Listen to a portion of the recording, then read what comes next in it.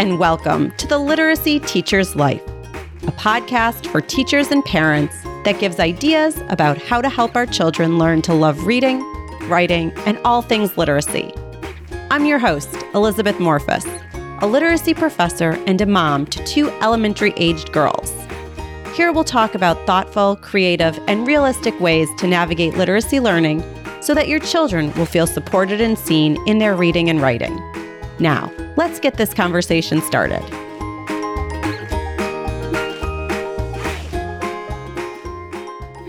Hello, and welcome to the Literacy Teacher's Life podcast. This is the podcast for ideas, tips, and strategies to help elementary children thrive with literacy. It's also the podcast for helping children love reading and writing. And today, we're going to talk about how to help children love reading. So welcome back. It's February, a time for falling in love with reading. And my guest today, Dr. Lorraine Radice, wants all children to fall in love with reading. She talks about this in today's episode. So Lorraine is a literacy leader at a school district on Long Island, and she recently published a book, Leading a Culture of Reading: How to Ignite and Sustain a Love of Literacy in Your School Community. On the cover of this book, she has an illustration of a book, and 2 of the pages form a heart. And after I read through her book and I went back and carefully looked at the image on the cover, I realized that this book is truly a love letter to reading. Lorraine is very insightful, and she's been really working hard to build a reading community in her school district. In this book, she shares how she has gone about doing this work and gives practical strategies that can be implemented into districts, schools, and classrooms. They can really be implemented at any level. So I'm going to get right to our interview. Hi, Lorraine. Welcome to the show. Hi, Elizabeth. Thank you so much for having me. Thank you so much for coming on to talk to me. Sure. So can you start by introducing yourself? Sure. My name is Lorraine Radice. And again, thank you so much for having me on your podcast. I'm really excited to talk with you this afternoon. I'm the author of Leading a Culture of Reading, and I'm also a pre-K to 12 director of literacy in Long Beach Public Schools. In addition to my work in Long Beach, I'm also an associate professor, adjunct professor at Hofstra University on Long Island. I teach in the childhood education department and the literacy studies department. And I'm also a professional developer and speaker. Wow. You have so many different roles there. Yeah, they all mesh together, have a common denominator of literacy. But it's really my passion to work with educators. So I try to do that in as many ways as possible. Awesome. Can you talk a little bit about your role as a leader in the Long Beach School District? Sure. I work with students, teachers, administrators, parents, and caregivers really across the entire district from grades pre-K to 12. And in my role as a director, I kind of serve as a common denominator across the grade levels to set a vision for and articulate curriculum, instructional practices, assessment, and culture, which we'll mainly talk about today, that really embraces and celebrates literacy in a multitude of ways. That's wonderful. What a great role, and that the fact that you get to work with at so many different levels, like with administration and also parents. Yes. Yeah. It's really the best part of my job. I think literacy is about community. It's supposed to be inclusive. And I'm really fortunate that I get to work with so many stakeholders, including my colleagues who are directors of other disciplines. Wonderful. So before we get into the discussion of your book, you talk about your recent book, Leading a Culture of Reading. How did you decide to write this particular book? Which I really felt that it was a love letter to reading at the community level. So I'm excited to hear about how this idea came about. Yeah, sure. I'm very fortunate to work with a superintendent who prioritizes literacy. And one of her first priorities when beginning in her role as a superintendent was to create a thriving reading culture where students received quality instruction in reading and developed an authentic love for reading. in our district, there really is a commitment to joy of learning and authenticity. And a question that she had asked me on my interview was how I could help to develop this vision and make it a reality among the school community. What I saw was really an opportunity to bring some of my own instructional and reading cultural practices from my classroom, because I was teaching grade 6 English at the time, and to bring some of that work to a larger community within a school district. And I really feel that as a district leader, as a school leader, staying grounded as a teacher really helps to carry my work forward in our literacy community. So that's really the impetus for why the culture work was prioritized and what I was really hired to do. And as I received feedback from school community members and people on teams that I work with about the transformation in literacy across our district, I decided to write about the process. Writing a book has been a professional goal of mine since I started teaching, and I thought that writing about work that has and continues to come to fruition in a very practical way would help other literacy educators. And that's one of the goals of the book. I know that educators and teachers are really busy. They have a lot of things going on. The more practical, the better. They need accessible resources, and I think the book provides that. It's written like a how-to, so readers could read it front to back, or they can jump into a chapter that really serves the work that they're working on at that time and gain some practical insight as to how to carry out certain culture events and gain some resources to help them do so. Absolutely. I agree. It's definitely written in a very practical manner. And so everything was very current as well. It's super current, very timely. That's Yeah. great. Thank you. And were you able to carry out a lot of your ideas from the book in your role currently at the district? So everything in the book is a description of what has been done. And that's really how I was able to write it and articulate it in such a step-by-step way, from the way that the book was organized in terms of why chapter 1 is about branding reading and then going into supporting adults. And then also within the chapters about how to sequence certain events and how to carry out certain steps of the process, because I've worked with teams to do all of that work in the book, working with each stakeholder and part of the community. So it all has been done. Wonderful. So you started with the framework of the book, and you begin with these 5 ideas that really framed your work here.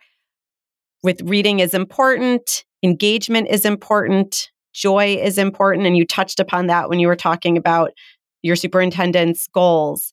Community and the people in it are important, and everyone is important.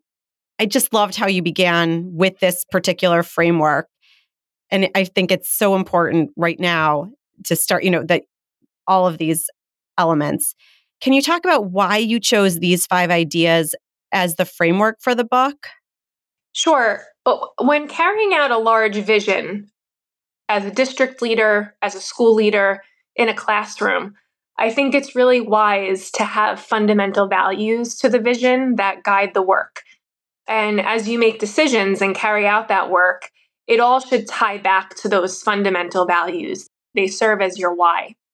So the importance of reading, engagement, joy, community, and inclusivity seems simple and almost implied, when we think about the work that we do in schools. But schools are such large systems with a lot going on within them. Sometimes simple and fundamental ideas become complex when you try to rally so many people around shared values. And I think there has to be simplicity to culture, especially. Culture is something that we strive for all school community members to believe in and to thrive within. And there also has to be a space for people to discover themselves within the culture. And that speaks to that simplicity. If you complicate it too much, it's hard for people to find themselves within the culture in ways that are comfortable for them to contribute to it and help for it to thrive. So that's really why those 5 fundamental values guide the work. because I think that they are necessary in schools. Joy, community, engagement, reading obviously is my focus. But when we rally around those pieces that make schools a place that kids and adults want to be, it's helpful to always come back to them when doing the nitty-gritty of the work. Absolutely. If there isn't joy, they're going to be more resistant to doing that more challenging reading work. Right, right. So you dedicated a chapter to reading role models and the importance of adults exploring their own reading lives and being models for students. Mm-hmm. Can you talk a little bit about why getting adults involved in students' reading is so important? Sure. Because I'm in a leadership administrative position now, I work mostly with adults. Part of my work is still to work with kids, and that's amazing. But when we started the reading culture building process, a lot of my first steps were to work with the teachers and the administrators involved in carrying out this work within the schools. And I believe that if we support adults just as much as we support kids in schools, that better serves adults to be role models for students. So getting adults involved in developing a reading identity is important because, like I said, the adults are the ones that are working with the students. And I think it's important to bring the values of that vision that we talked about, importance of reading, engagement, and joy, to life with adults so that they can experience those values, reflect on them, and also enjoy them at the same time. We want to bring joy to teachers, right, in our schools. So I think when instructional leaders engage adults in the school, in the learning that kids are going to do, they can better be prepared and excited to work with the kids that they teach. I mentioned culture events like a book swap and book clubs and book tastings in the book. Those are all events that I've hosted for adults so that they can feel and think through the experience and bring those reading culture events back to their classrooms, and teachers have. Teachers host book tastings as they begin new units of study, or if kids are in need of new independent reading books. Book clubs have become part of almost every grade level curriculum in our district from grades 2 to 11. Wow, and amazing. Book swaps have been held around the holidays or before summer vacation as a way for kids to find new books to read from their peers. So involving adults in these experiences also elevates their access to books that their students may be reading. And it also increases their awareness of new texts that are published. So whenever I hold professional development or reading events for teachers, I always try to integrate new books that have been published so that it helps them to learn, about new books that are coming out for kids. The more teachers read, the better that they are prepared to share new books with students through book talks or during reading conferences. Some people are avid readers and they'll do this on their own.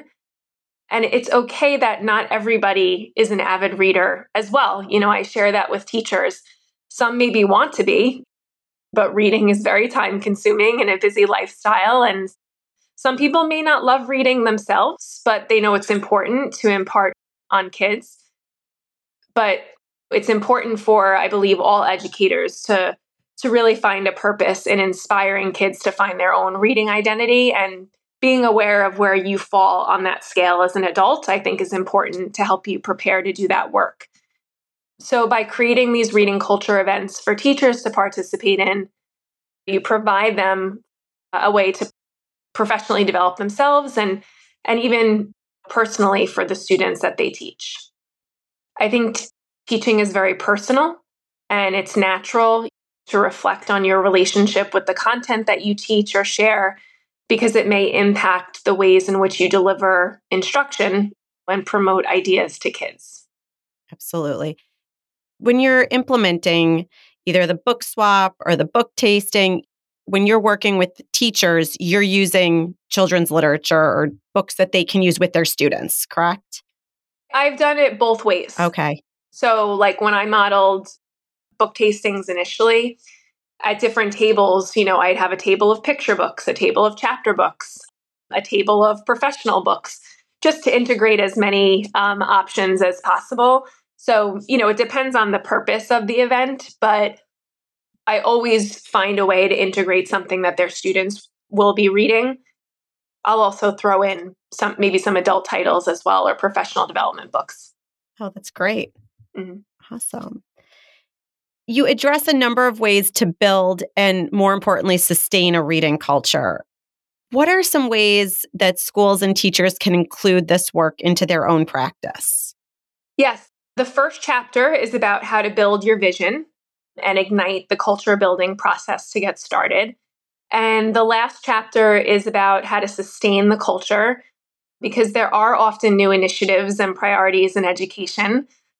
But when we do commit to something as important as reading, we don't want to lose sight of those fundamental values, right, that we establish and why we want to commit to reading culture.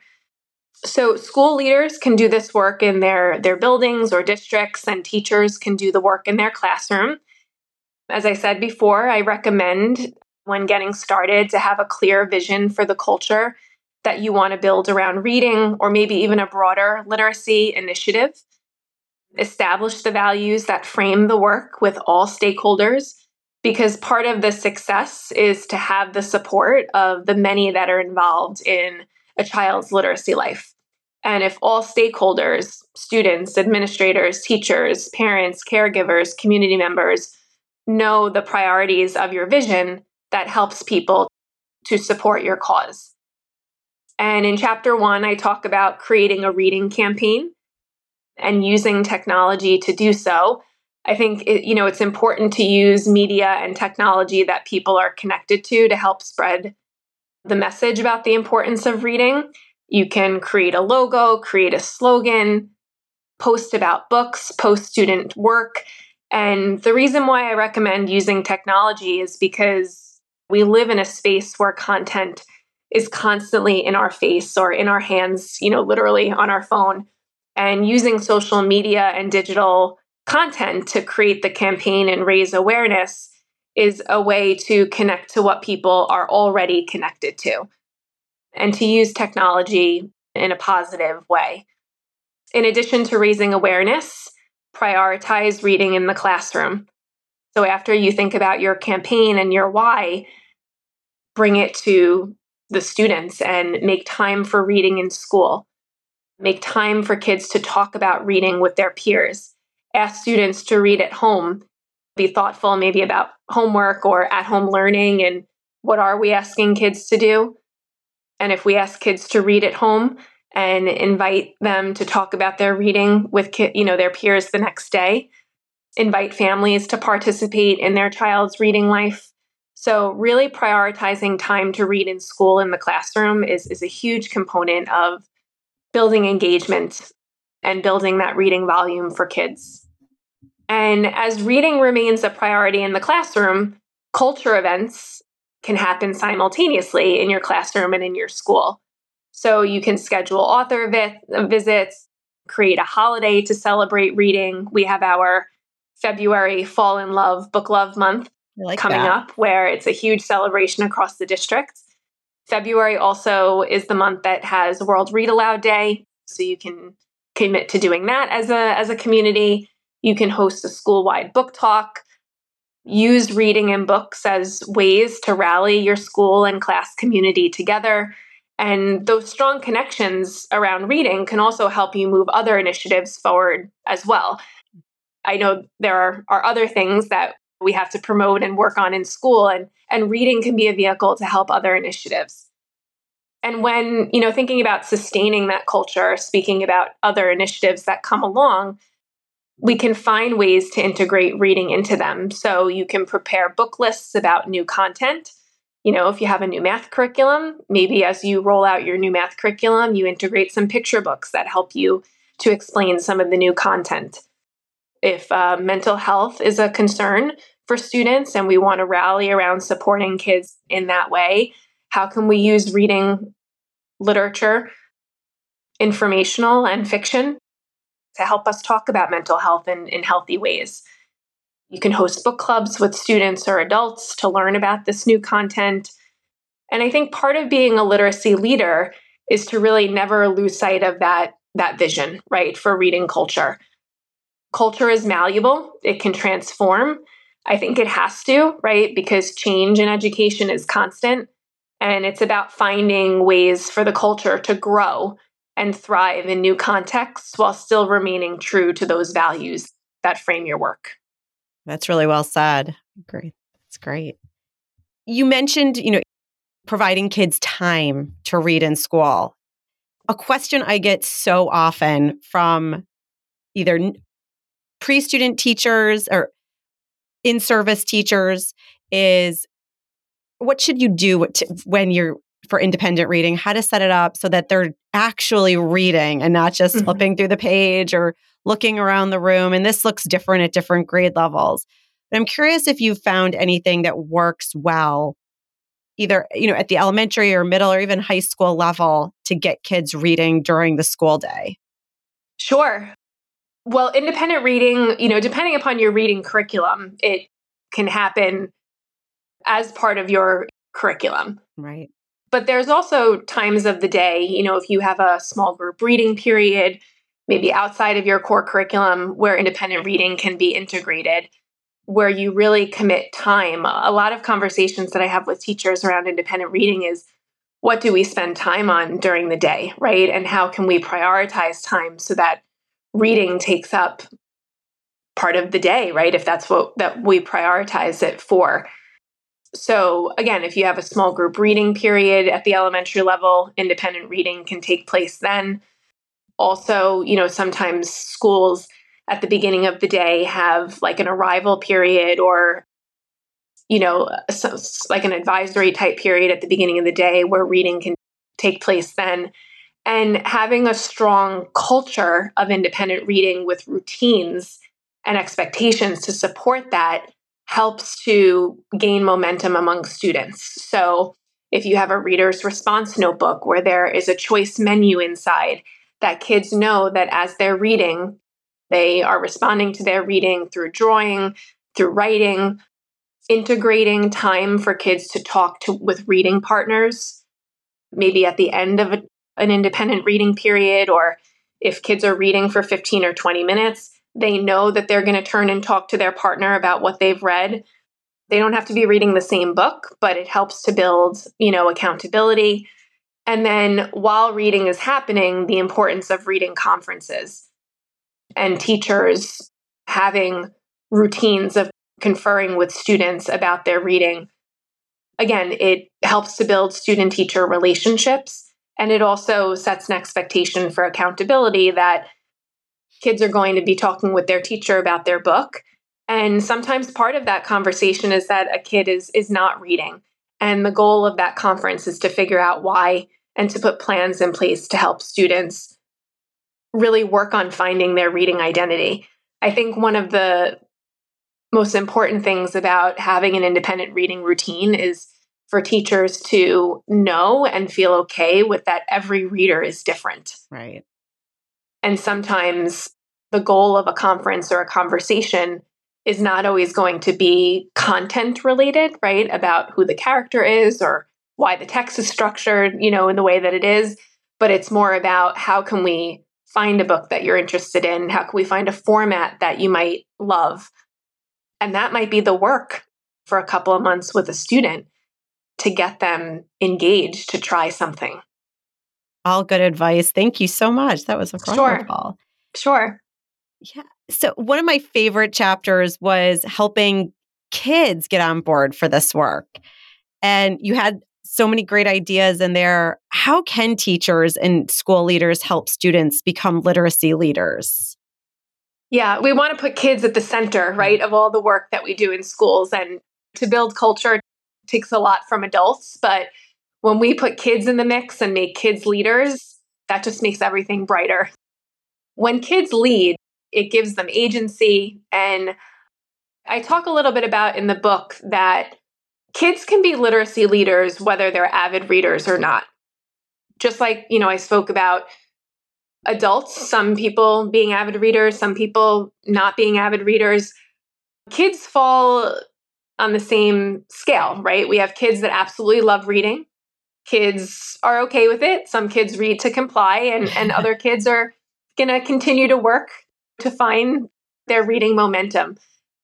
But even if a student is really not that fond of reading yet, they still could be a literacy leader because they might be interested in leading Right. and gaining experience, especially at the high school level.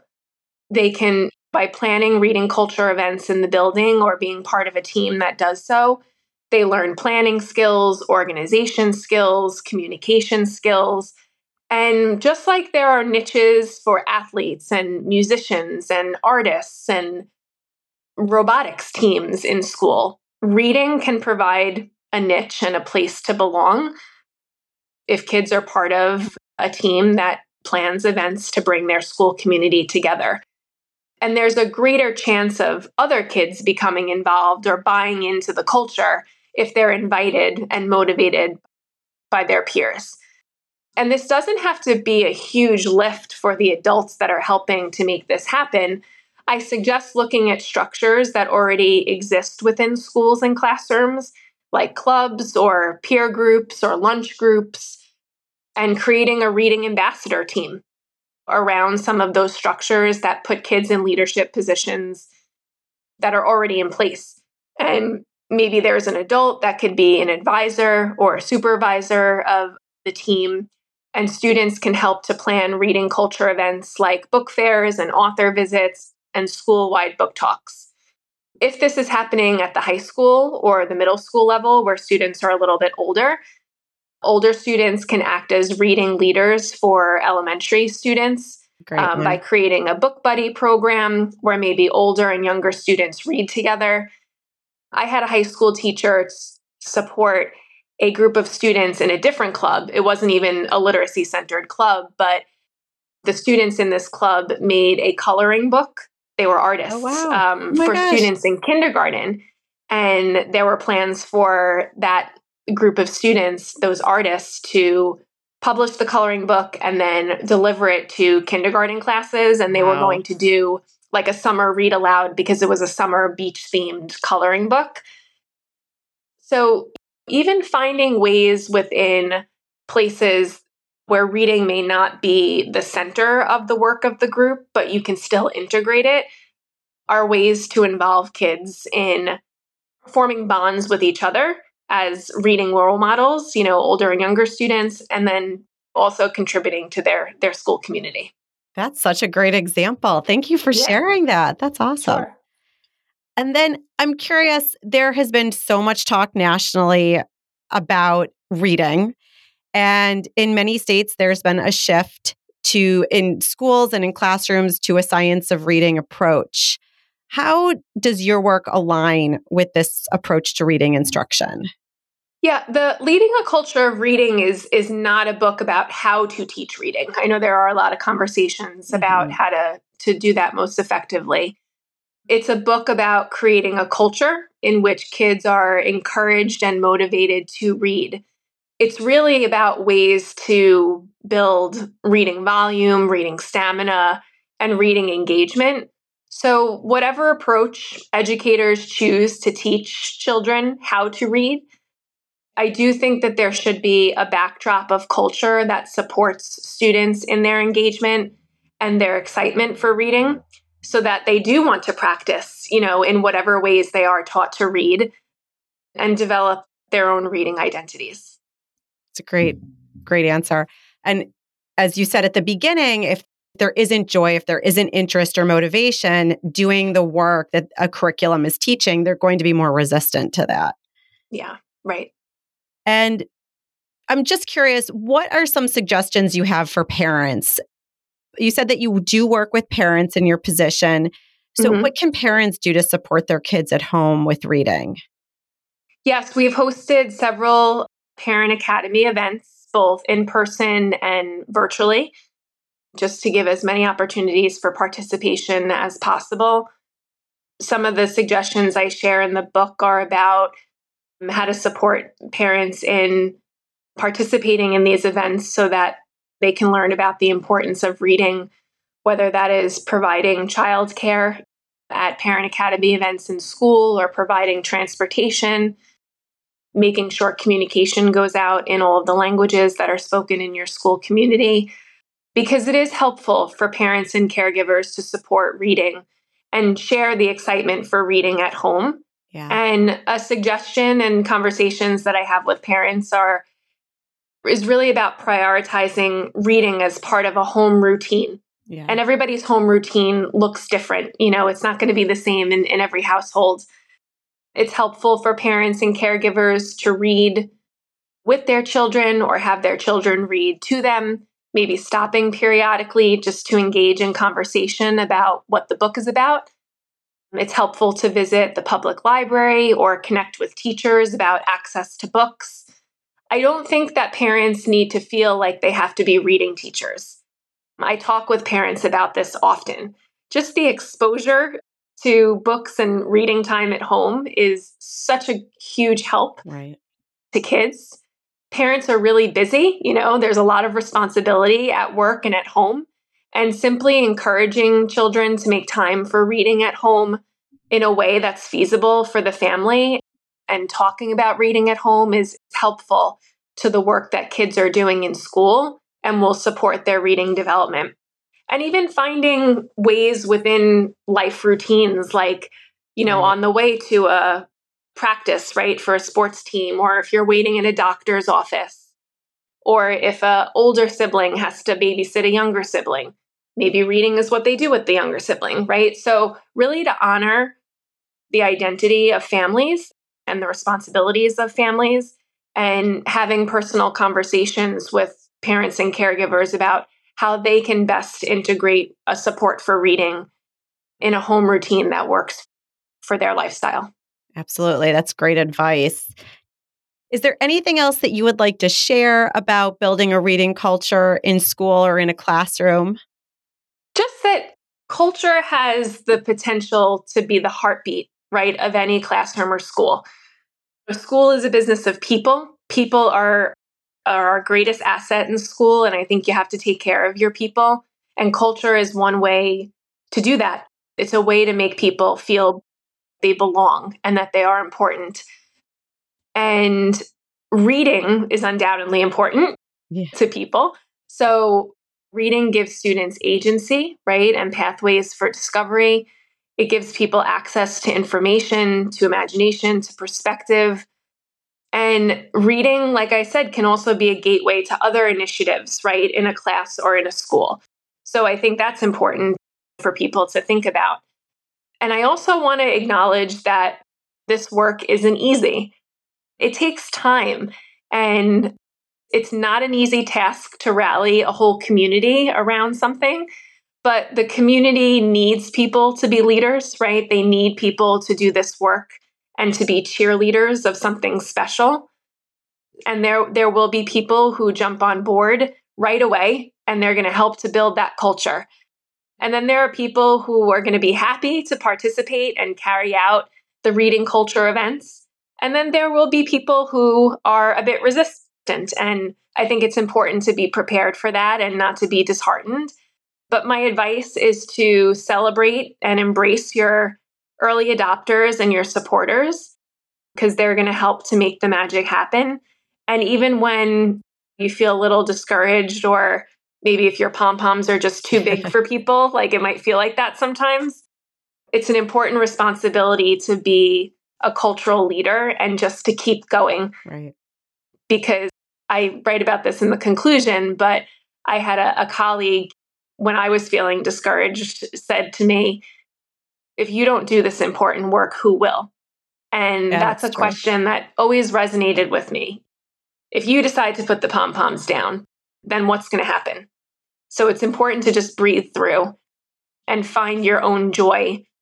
It does serve the community well, and to just lead with grace and look around, because it will happen, if you put the vision into practice.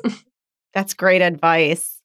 Oh, everyone should get this book. It was really a wonderful. Thank you. Wonderful to read. I loved how practical it was.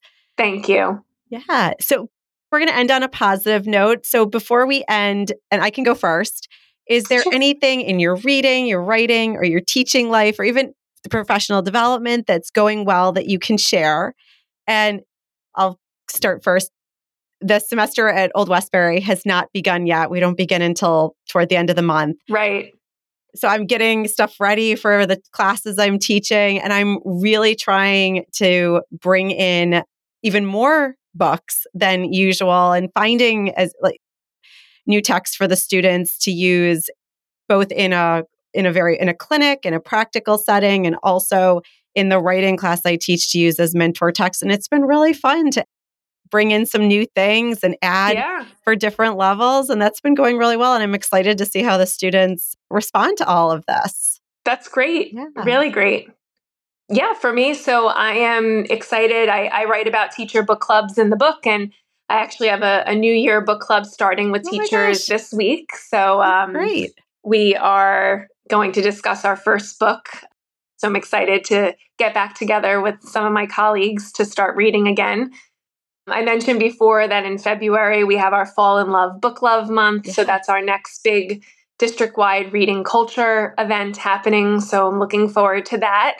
And then personally/professionally, I am starting writing my second book. Oh my gosh. Which I'm really excited about. It's about a concept called revolving literacy. Solution Tree is the publisher as well. Great. So I'm really excited to get started on that. Oh, that's wonderful. Congratulations. It's awesome. Thank you. Yeah, thank you. Well, thank you so much for joining me today. I really appreciate you sharing about your book with us. Sure. Thank you so much for having me. Really, I appreciate it. Absolutely. Thanks, Lorraine. Okay. Have a great day. You too. Bye-bye. I really enjoyed reading Lorraine's book, and I think you will too. I hope you learned something from my conversation with Lorraine and the work that she's implemented into her school district. She really has so many wonderful ideas that can be easily incorporated into any school or classroom. You should definitely pick up a copy for yourself. I think it's a great book to read with other teachers and see what you can try out in your own classrooms, or maybe try out together.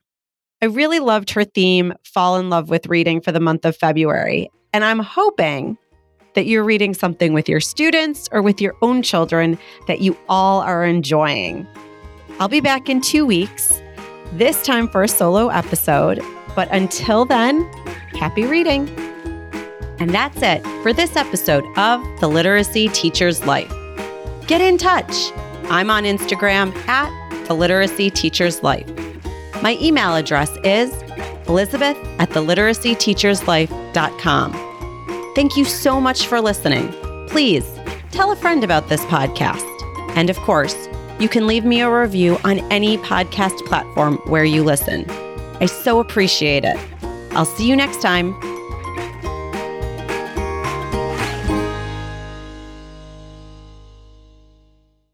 This podcast is part of the Sound Advice FM network. Sound Advice FM, women's voices amplified.